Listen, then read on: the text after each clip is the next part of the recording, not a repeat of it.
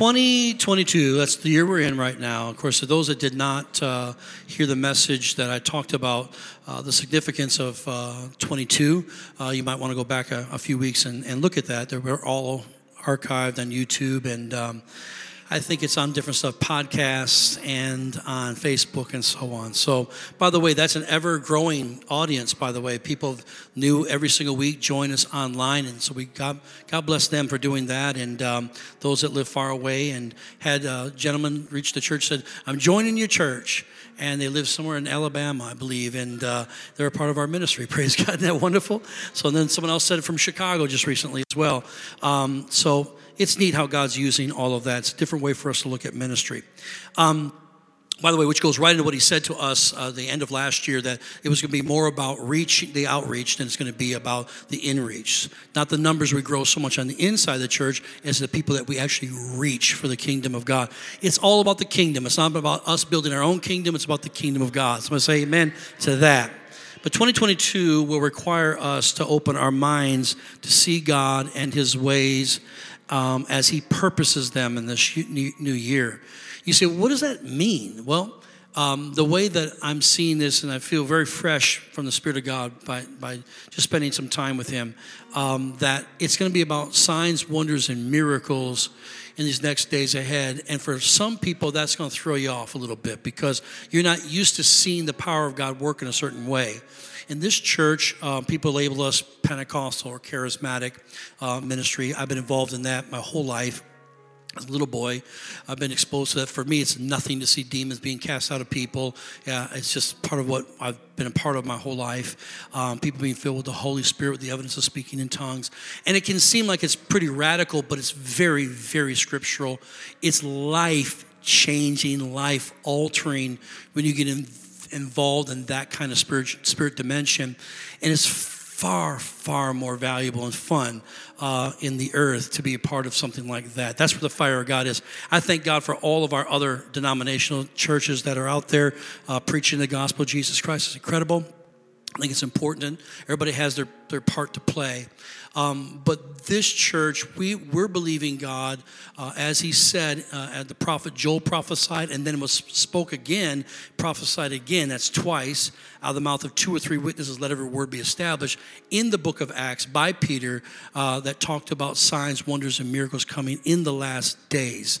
So it's like another level, another dimension of the Spirit of God. And just as we were just prophesying a moment ago, obviously the Spirit of God is saying to us that the veil between the natural world and the spiritual world is going to become so thin until it's just a normal part of our walk with life. And if you study the book of Acts, you'll find out it was everywhere. It was Peter's walking by, his shadow was healing people. Angels were showing up and getting people out of prison, praise God.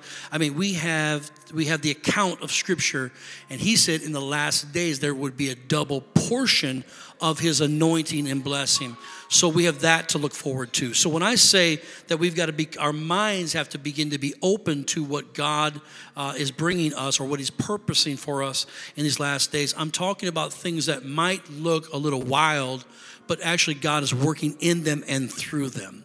The New Testament is filled with examples of people that God fully expected to be open to new concepts. The New Testament is a New Testament for a reason. It looked different than the Old. What John the Baptist was bridging the gap, it looked different. And then when Jesus came on the scene, it completely changed. And then when the apostles came on the scene, and the Bible was actually written or canonized, put together in the New Testament, their letters, now we start seeing a different look, a different approach. People now coming together, not individuals, but everybody coming together. And Paul, for instance, a concept be completely different for him was that the Messiah would come from Nazareth.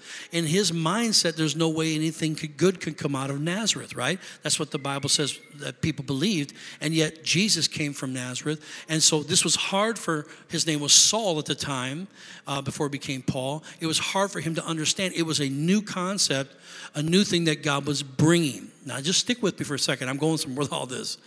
And then, of course, Jesus appears to Saul. His name changes to Paul. He becomes the greatest apostle. He becomes a tremendous believer. He was a Pharisee of Pharisees. And he just couldn't see it until the Spirit of God showed him or revealed it to him.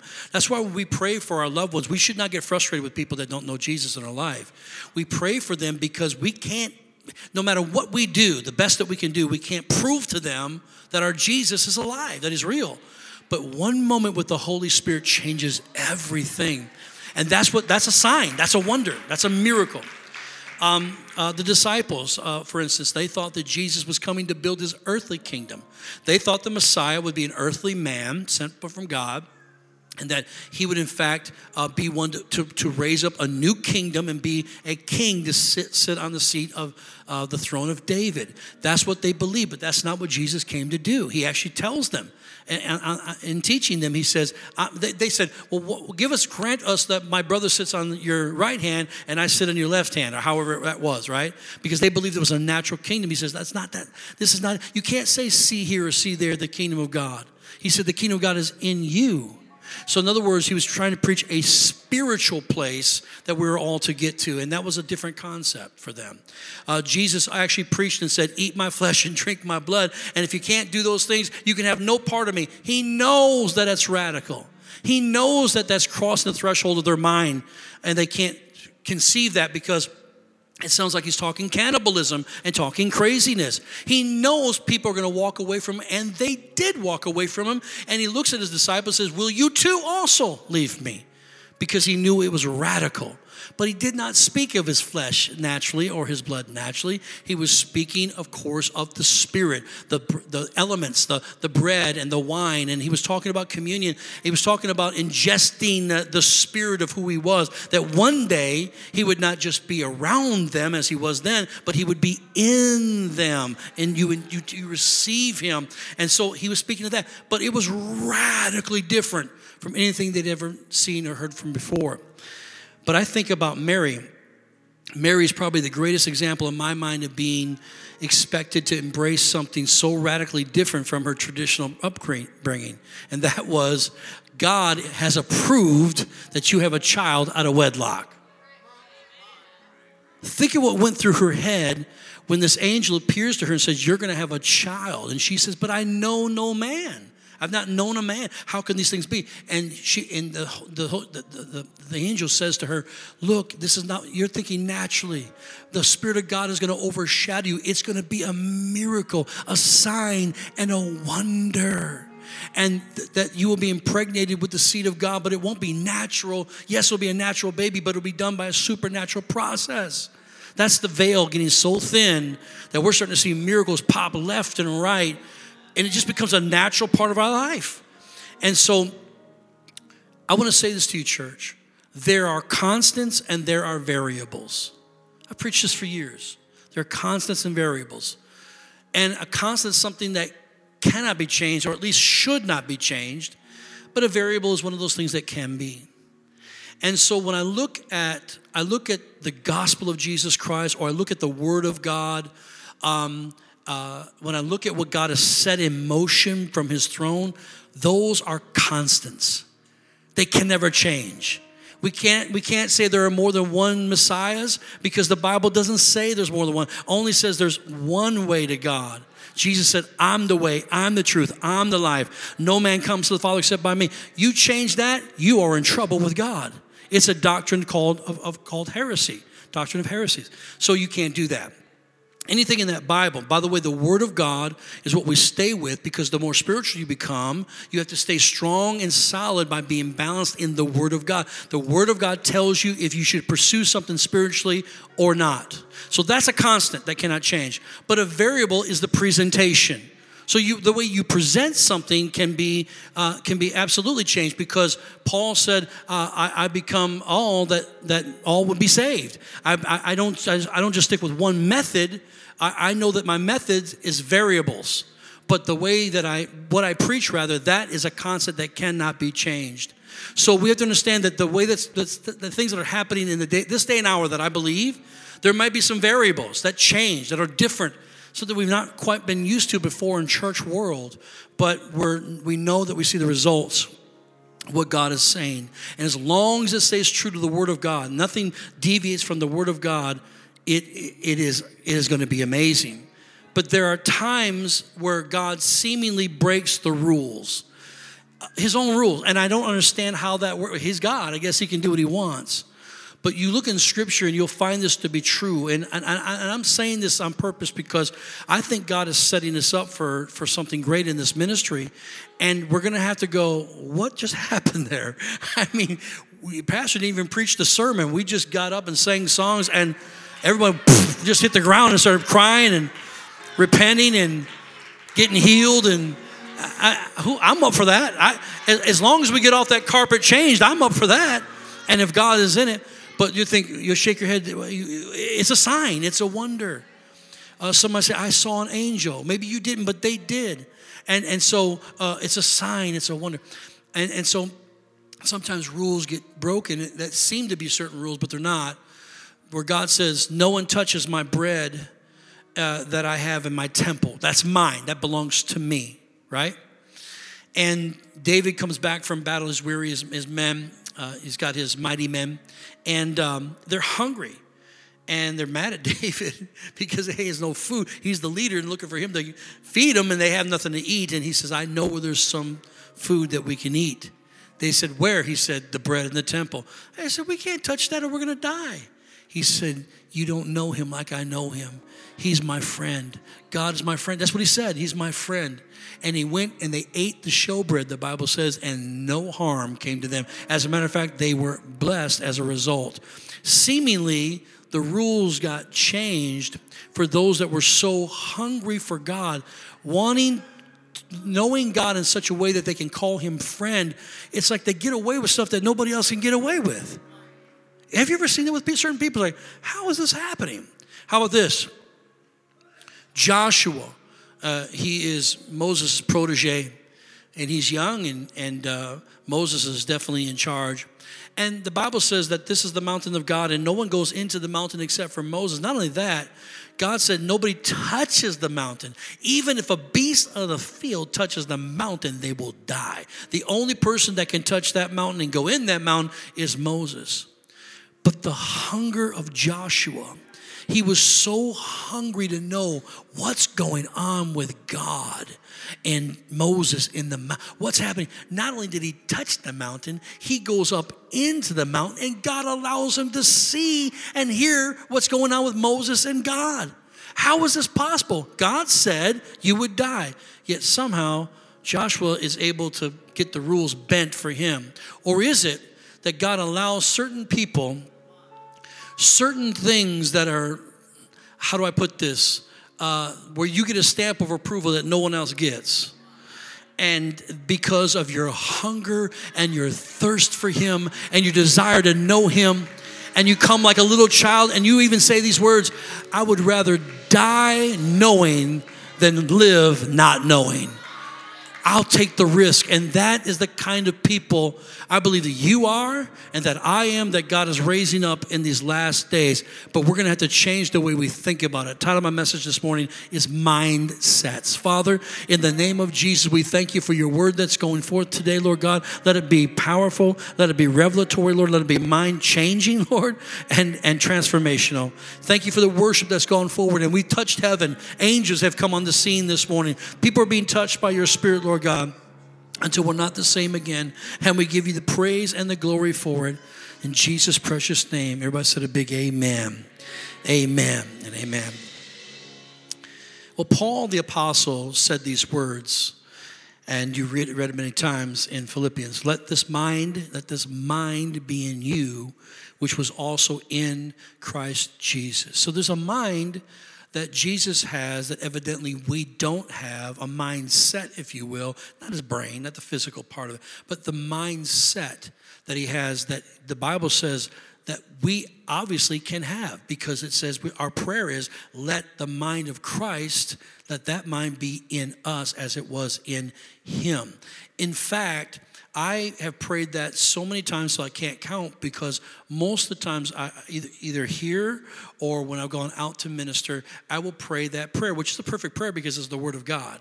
I will pray, Lord, I know I can have the mind of Christ. You promised me that I can have the mind of Christ. Therefore, I receive the mind of Christ. I receive information that I would not have otherwise to touch your people, to bless your people. Even when I'm preaching, I believe that when I speak, when I prepare, but I want the prophetic to flow out of me. I want to prophesy God's word. I don't just want to be another talking head that can speak eloquent words. And we all know that ain't going to happen. And so, but speaking in the way that the anointing of God will flow through me, that's living and prophetic. And so I'll pray that. And many times the Lord will give me the mind of Christ while I'm ministering here or in a prayer line to receive a word of knowledge for somebody. I want you to look at Proverbs 23:7. They'll put it on the screens. It says this, for as he, a man, thinks in his heart, so is he. Let's say it again. For as he thinks in his heart, so is he. So you become something. The truth is that you are what you think you are, and you will have what you think you will have. Every new thing in your life starts with a thought. Okay? Every new beginning starts with a new thought. So if you want a new start, you have to have a new thought. A new beginning, new thought. Something changes or shifting in your life is going to require you to think differently than you are currently. Now, this is not a workshop this morning. This is what the Word of God teaches us. As a man thinks in his heart, so he becomes. So is he. Thoughts can change the course of your destiny, whether it be off course of your destiny or on course, but it will change the course of your destiny. Does that make sense to you? So if my thoughts are wrong, it changes the course of my destiny. I'm off course. But if my thoughts are pure and right, are what God expects of me and asks of me, and I'm obedient to those things, then my course is going to be perfect. And I'm constantly course correcting because I'm dealing with the flesh. I'm constantly course correcting because that wind wants to blow this way sometimes, it wants to blow that way. I'm constantly correcting my course and making movements because I know it's going to take that for me to get to the other side or get to where I've been destined to go. I think about this where it comes, and again, prophetically, I believe this is where we're at, the prodigal son. And I believe a lot of prodigal sons and daughters are coming home this year in the name of Jesus Christ. So don't give up on your loved ones. Don't give up on those who once served God and who once gave themselves to him. Or maybe that's you today in this room, because we won't give up on you because we know God can work it out. But the deal was, it happened in such a way because Jesus tells this parable of this man that obviously was wealthy, had an inheritance for his children, and the younger son decides that he would ask his father for his inheritance early. And so he asked, his father said, well, it's yours, you can have it. And so he gives it to him. Then the Bible says he packs up and he leaves his father. I don't know that his father was expecting that to take place, but he does. He leaves, and the Bible says that he goes away to a far further country. And there he lives wild. He parties. And then after he had spent all that he had, the Bible says that a great famine came to the land. And so he had nothing. He had less than nothing. He had no money to live. And then there was a famine. So everybody's fighting for the same, crumb of bread. And so the Bible says that he hooks up with this farmer to work his pig farm. At least he would have a place to eat or shelter to have and a place to eat. But when he gets there, he does get shelter, but he gets nothing to eat. The Bible says, and no one gave him food. And so he's out there working. Maybe he has to work for a week before he can eat. I don't know how it all worked, but that's the story Jesus told. And the Bible says that he goes out there and he feeds the pigs, okay? And with this slop, or the pods they called them in the Bible, and fed them. And the Bible says he begins to dream about, I would like to eat that food, because at least my belly would be full. It's slop, it's garbage, but at least I'd have something to eat. But I can't eat it because the farmer's watching me, and I got to feed these pigs. But boy, I would like it because nobody's giving me anything to eat. So the Bible says he begins to live with the pigs, dreaming about eating pig food. Is anybody tired with living with the pigs in your life and just eating the pig food, the slop, the leftovers, the garbage? Come on, you can do better than that. I think I'm talking about some people get sick and tired of being sick and tired. And he got sick and tired of it, but he knew he was in the wrong, how he left. And so now he's in this place and he begins to dream. He starts to think about his dad, and my dad's a good man, and he treats his servants so well. He starts to think, man, the servants that I grew up with, man, they got it 10 times better than I got it right now. And he says, the Bible says, and he came to himself. That means he had a new thought. A thought came to him. And that thought was, I'll go to my father. I'll repent to my dad. He's a good man. I won't ask him to receive me as a son because I'm not worthy to be a son. I'm a dirtbag for what I have done. But at least he'll receive me as a servant and I can get out of this pig pen. How do you get out of pig pens in your life is you got to come to yourself. You got to get to the place you go, wait a second, I don't have to be here like this anymore. He had a new thought. Everybody say new thought. A new thought came in, which was providing him a new beginning. He turns in his papers, whatever he did, said goodbye to the farmer, starts traveling to his dad, starving to death. And he said, the Bible says, as the father saw the shadowy figure of his son in the distance, that's all it took for the father. And the father takes off running to the son. And the son doesn't want to run to him because he doesn't know what to do with himself. But the father runs to the son and grabs him and holds him and puts his arms around his neck and kisses him and says, son, I love you. Where have you been? I'm so happy that you're alive. It was completely different. The welcome was not what he thought it would be. He thought his dad would be like, told you so. Knew you'd be back, boy. Now get to work with them servants. That's what he thought.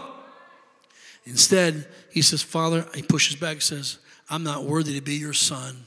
But if you'll just hire me as a servant. He said, what are you talking about? You're my boy. I love you. Here, take my ring, puts it on his finger. Take my sandals, puts them on his finger. Takes his robe off, puts it around his shoulders, says, you're my boy. You were lost, but now you're found. You were dead, but now you're alive. Let's go. And he said, we're going to have a party. And they killed the fatted calf, and they got the best wine out, and they threw a party for several days just to rejoice that his son was back. That is the prodigal. In other words, you don't know, none of us deserve that kind of goodness from God. Many of us have walked away over the years with God, but when he sees us come back, he doesn't wait for us to just go, oh man. He embraces us. He loves us. He takes us back. Come on, church. In other words, it's not always about the rules and regulations with God. When he sees people repent, when he sees people humble themselves, when he sees people that want to live right, he works with them.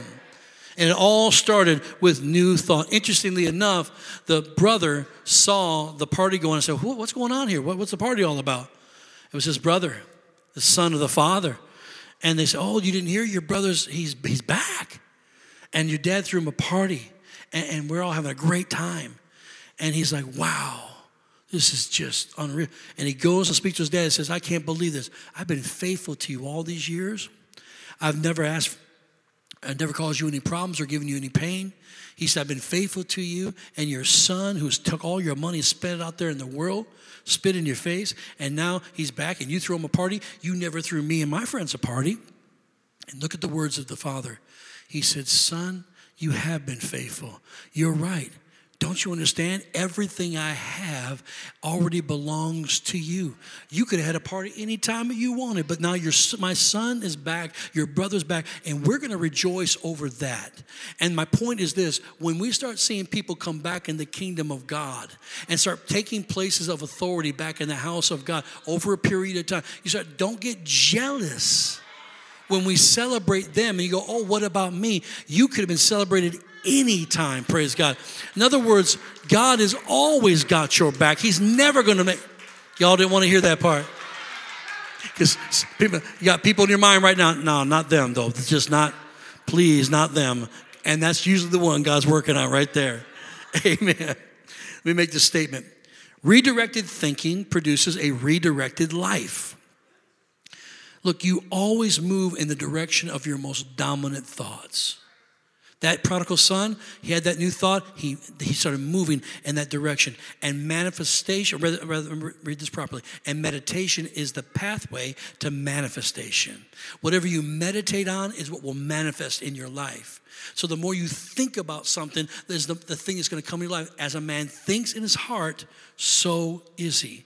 That's why you can't get caught up with the culture of the day that blames everybody and their mother-in-law for what's going on wrong in their life. And even blaming whole groups of people for what's not working right in their life. Don't get caught up in the blame game. Take personal responsibility for yourself.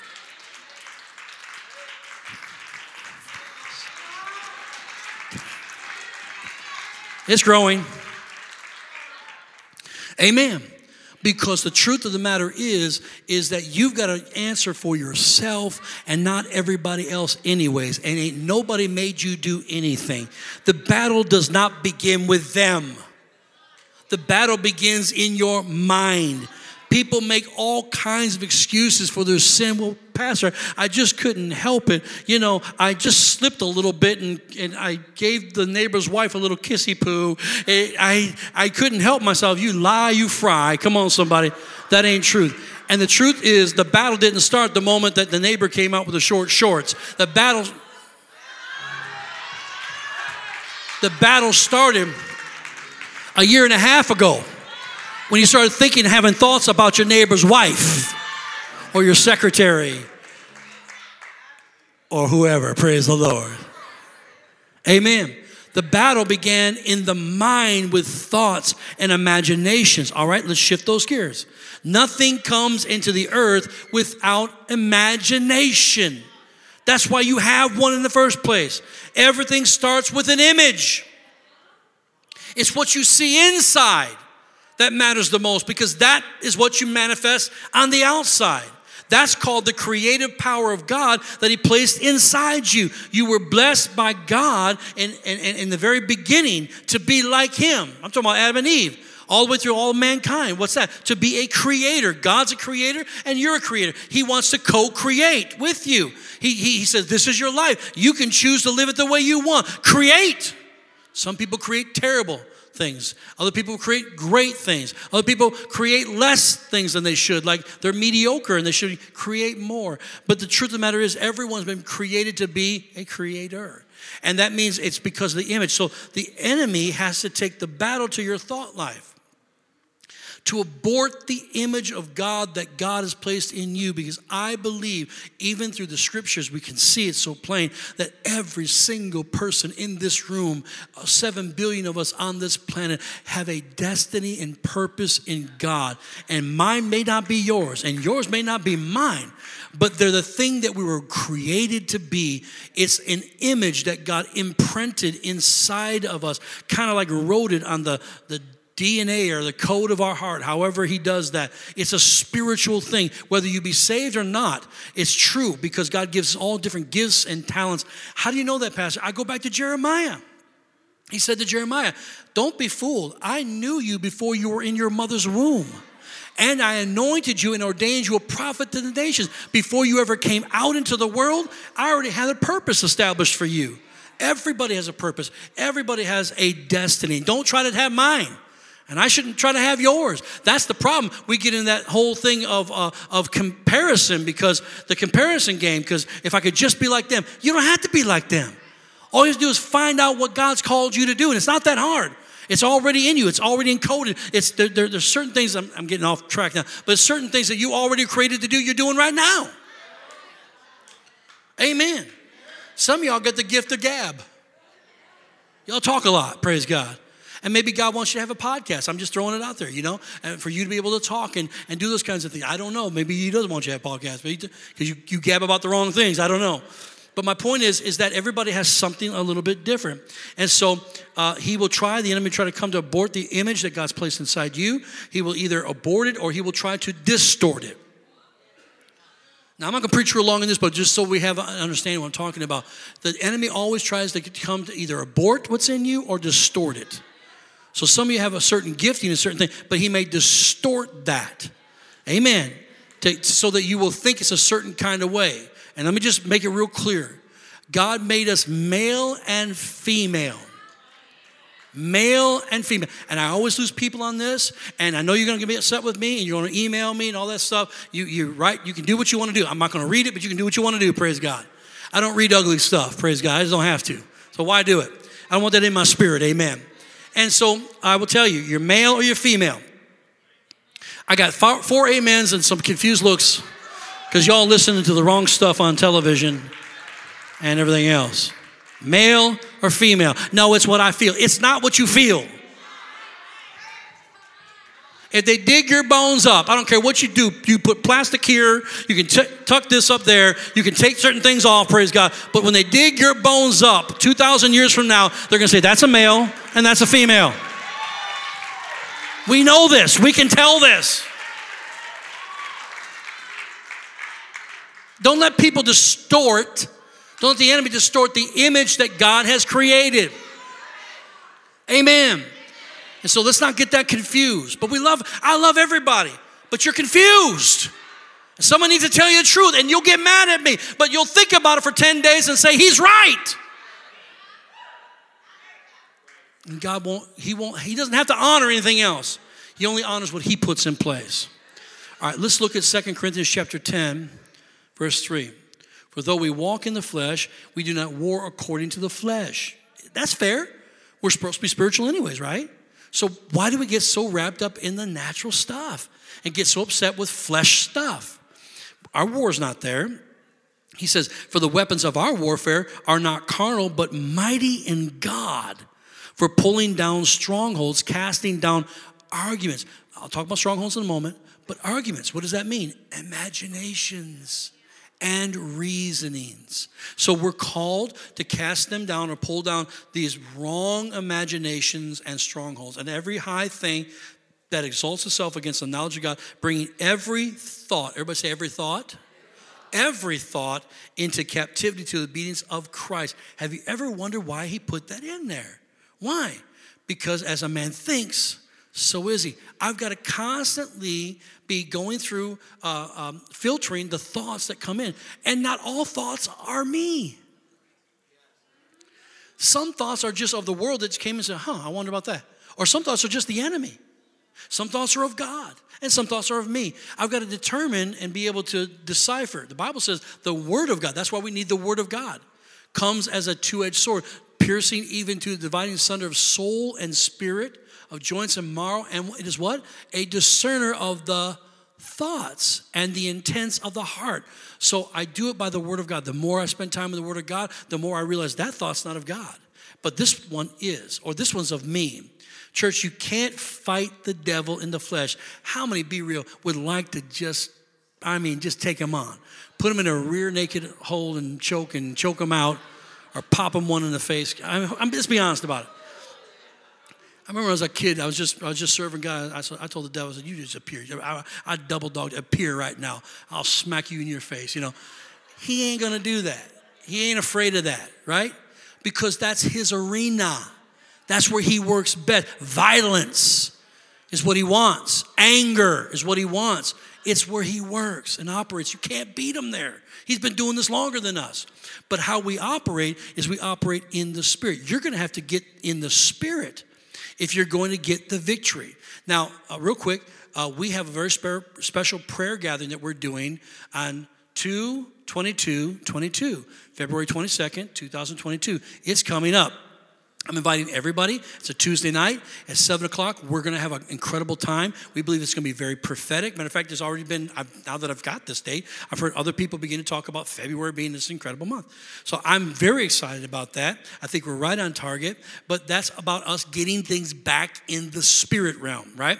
Fighting the way we should. Because the Bible says, you sow to the spirit, you reap of the spirit life. You sow the flesh, slow to the flesh, you reap of the flesh destruction and death, right? It's a no-brainer. I want to sow to the Spirit. So I have to physically, spiritually, mentally move everything into that spiritual category. Why? Because thoughts create strongholds that can hold your life captive and possibly hold it captive your whole life. Strongholds like, I'm a failure. People think they're just never going to be anything. I'm not good enough. I don't add up.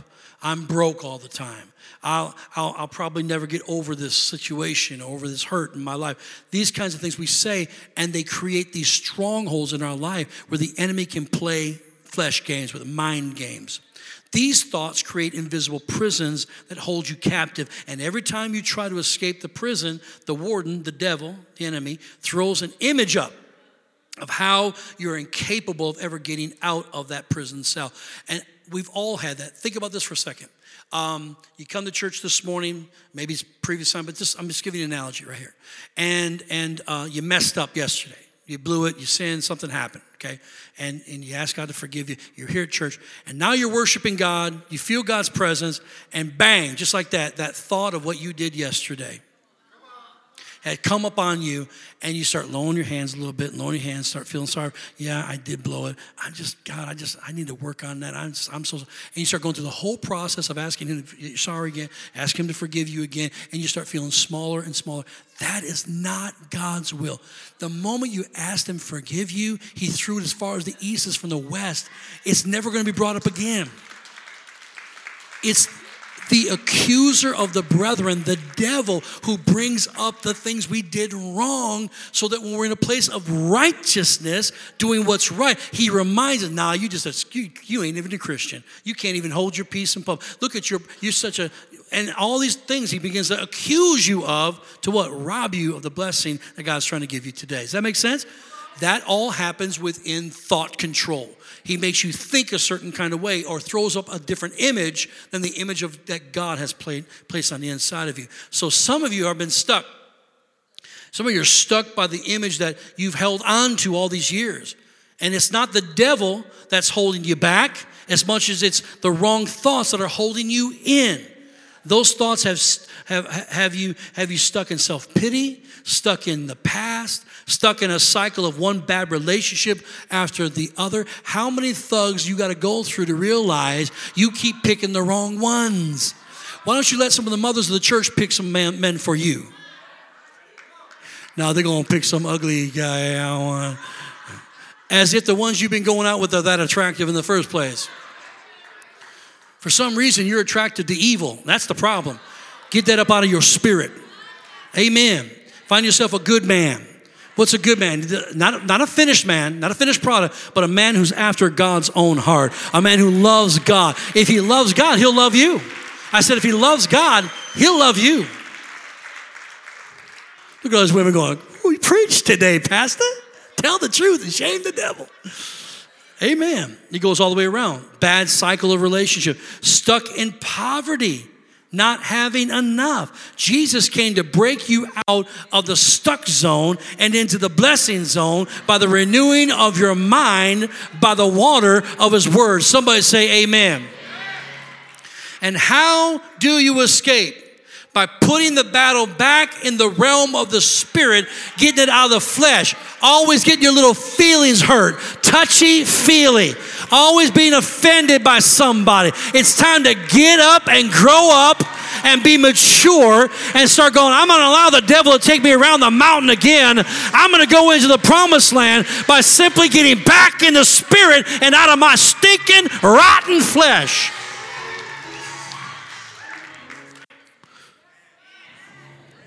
And we all got it, church. Oh my gosh, we all got it. This preacher, I've been preaching this all the years. Anybody's close to me knows I still got my flesh I'm dealing with. I get angry at stuff all the time. I get angry at stuff. Why am I even angry?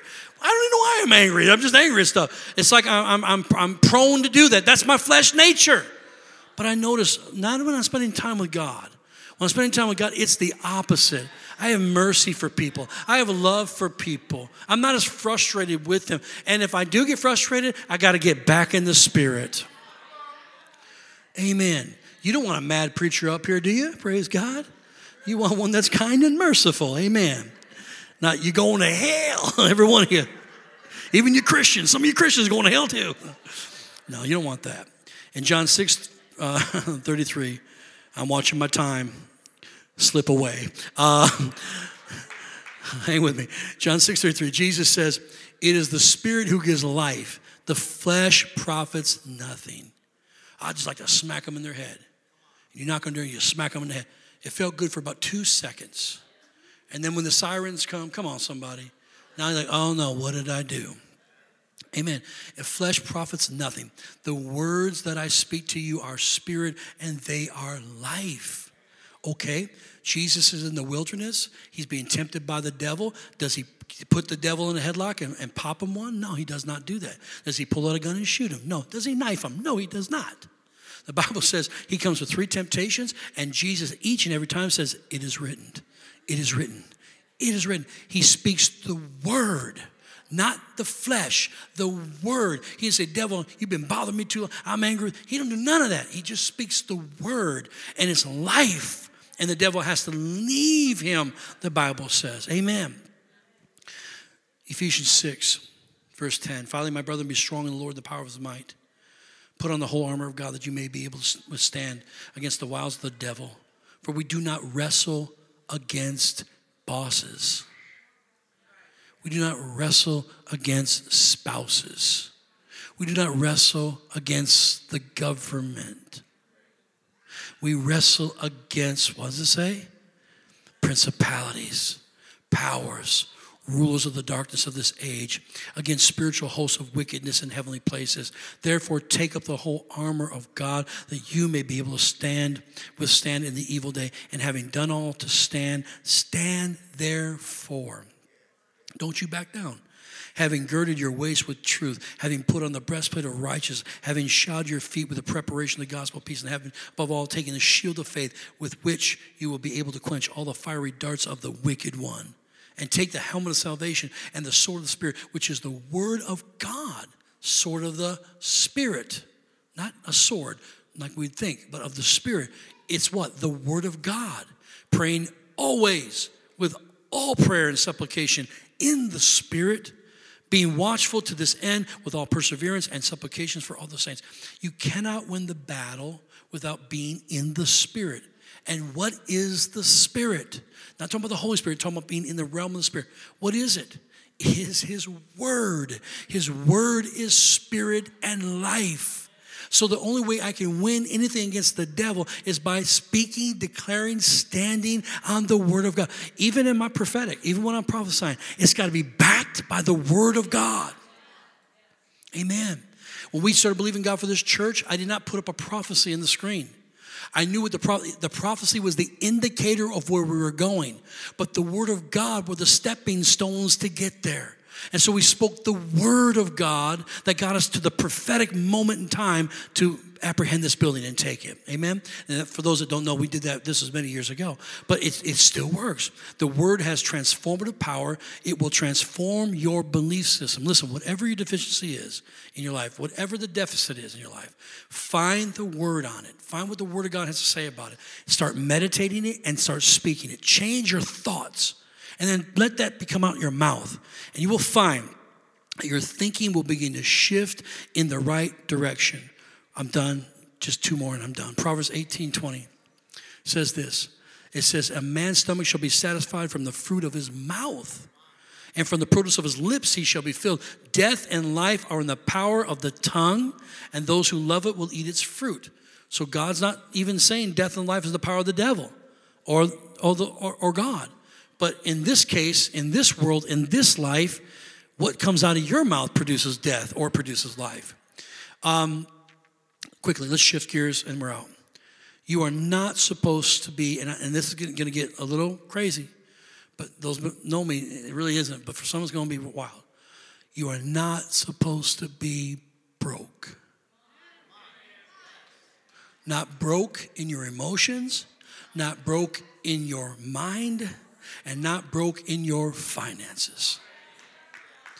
There's no brokenness in God. I'm broke as a joke. Stop saying that. Change your thoughts. I don't have time to go the rest of this, but I'm going to tell you this.